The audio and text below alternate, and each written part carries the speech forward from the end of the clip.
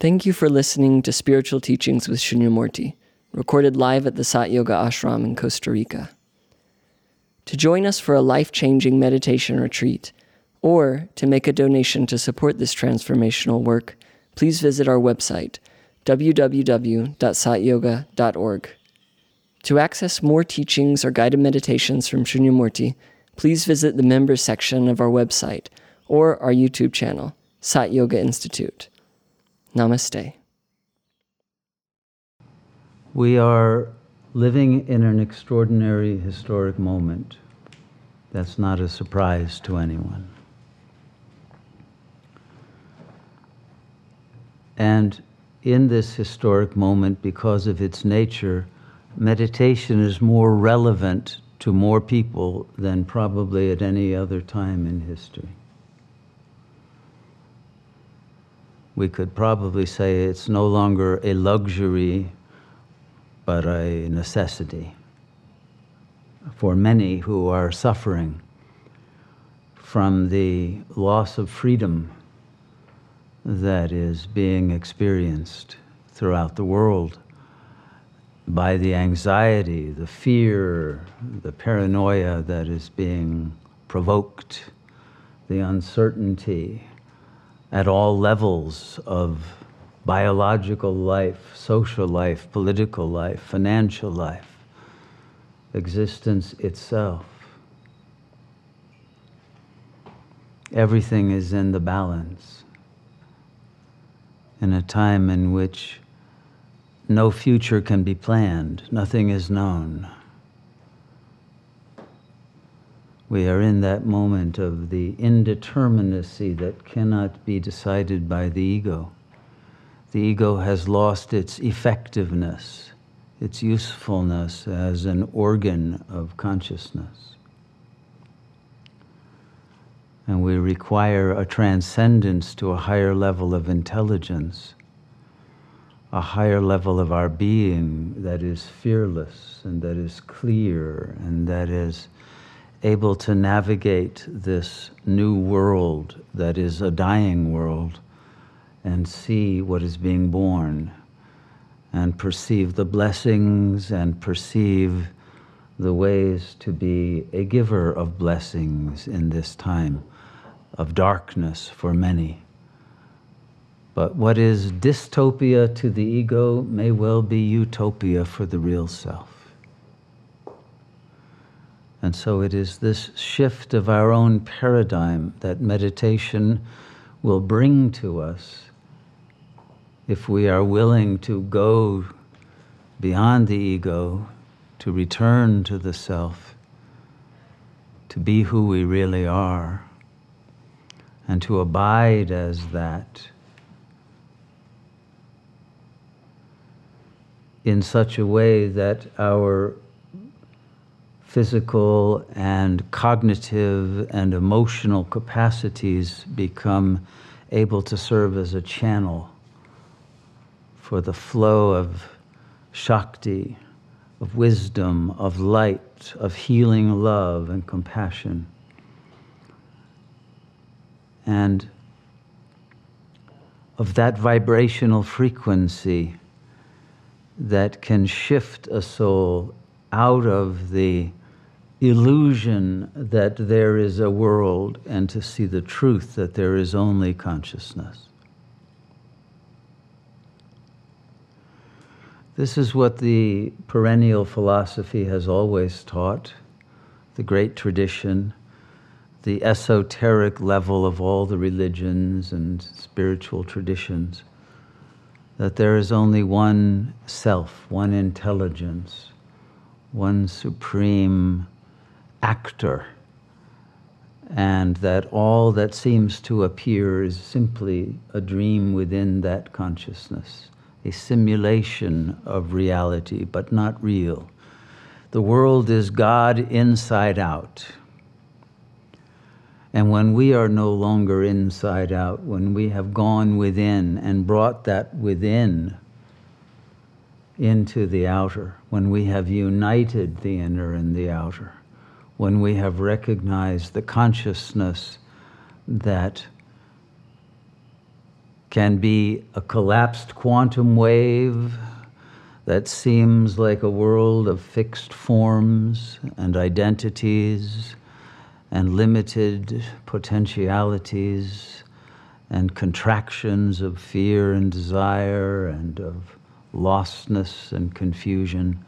When we can turn that inside out, when we can reveal the light and the love and the joy and the perfection of the poetry of God's heart and mind that are bringing the world to a beautiful conclusion, a beautiful consummation of all possibilities, to allow a world of suffering to die quickly so that a world of peace and love and joy and beauty, goodness, and miraculousness can be reborn. But in this transition phase, if one is lodged still in the ego, that part of the consciousness identified with the physical body and identified with the mind that is trapped in language, in the flow of thoughts that are embedded in duality and in the belief that the world is real and not a simulation, not a dream in God's mind, that believes that we are in danger, that believes that we are in some kind of dire circumstances, then that mind will create paranoid vibrational frequencies that produce more negative karma, more suffering, more loss of freedom, more loss of the sattvic capacity to penetrate through the apparent to the real and to enable a fearless encounter with the real to bring us home to the God self from which we have traveled lifetime after lifetime in order to arrive at this end point, this omega point, foretold by every sage and philosopher since the beginning of this Kali Yuga, but that now is being actualized at a time when, ironically, everyone had lost the religious beliefs that had foretold and prophesied all of this, and lost the understanding or belief in goodness and purity and in the reality of God or the self. Now at that very moment in which the darkness of the ego's cynicism and denial of love and of light and of the real, now at that moment we are faced with both the whirlwind of the karmic reaping of what has been sowed by the collective ego, and also at the same time the revelation and the rapture, the bliss of the return of God. Because that's what the ending of the world is. It's the return of the realization that there never was a world but only God, who appears as that singularity of light and power and potentiality that can once again redream the world in its most beautiful form before it was degraded by the ego consciousness that brought the world into its current crisis. So this is what has been called Nivritti Marga. There are two margas or pathways in traditional yoga or even in Eastern philosophy in general, the Pravritti Marga and the Nivritti Marga. The Pravritti is the outgoing, when the world is new and young and beautiful and open, and there are always new horizons of possibility. Then one wants to build, one wants to explore the outer, one wants to express one's creativity in the constructions that are possible for the mind and for form itself. But as the world returns, as the circle ends up returning to its omega and alpha point, there is a need to withdraw from the outer, to return to the source from which we have come,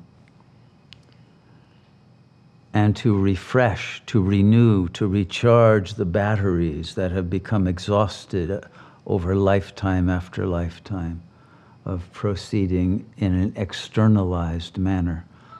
But now the world is exhausted. The natural resources are exhausted, the political and social resources, and the world is literally shutting down. And the external possibilities and its horizons that could offer hope and progress and all the dreams that people used to take for granted that they could have fulfilled in life have now become an impossibility. It's very difficult for people who were indoctrinated to think that the world was their oyster and they could make all kinds of money and have everything that they desired if only they played the game properly, etc., and to find out that no, that's no longer the case. The rules have changed. Even in the media, you're now reading always about the new Great Reset, which means the end of the world as we knew it, the end of the conditions in which freedom was taken for granted, or even sanity for that matter. And reliability, consistency of the law and of the way that people would behave toward one another. And we are now seeing a collective madness ensue, a psychosis that has become collectivized and generalized, and aggressivity and paranoia rising, mounting to their maximum. And so in a time of this kind of very high tension and of terror, of conflict of every kind, and of the incomprehensibility of the ways in which those current authorities are managing this supposed crisis and are turning it into a way of bringing about a totalitarian loss of freedom for everyone.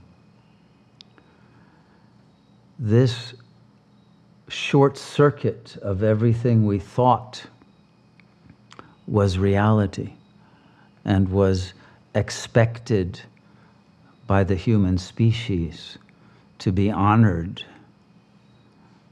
brings us back to the core of what we are, when we can no longer depend on the external world for the support that it used to give, when it's now a place of danger, of sickness, and of mob violence, of death.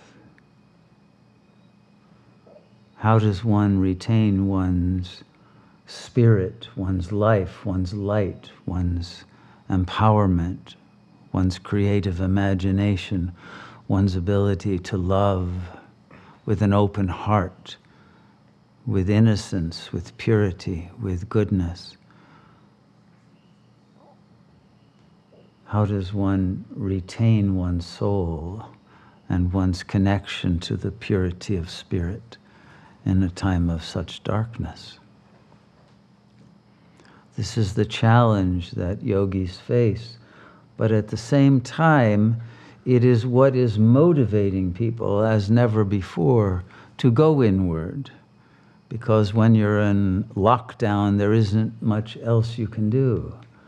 And so as the external possibilities are minimized, the potentiality for the internalization of consciousness, for the rediscovery of those resources that are supernatural, that are connected to God consciousness and derive their being from our own immortal self, our eternal light, that is now available as never before.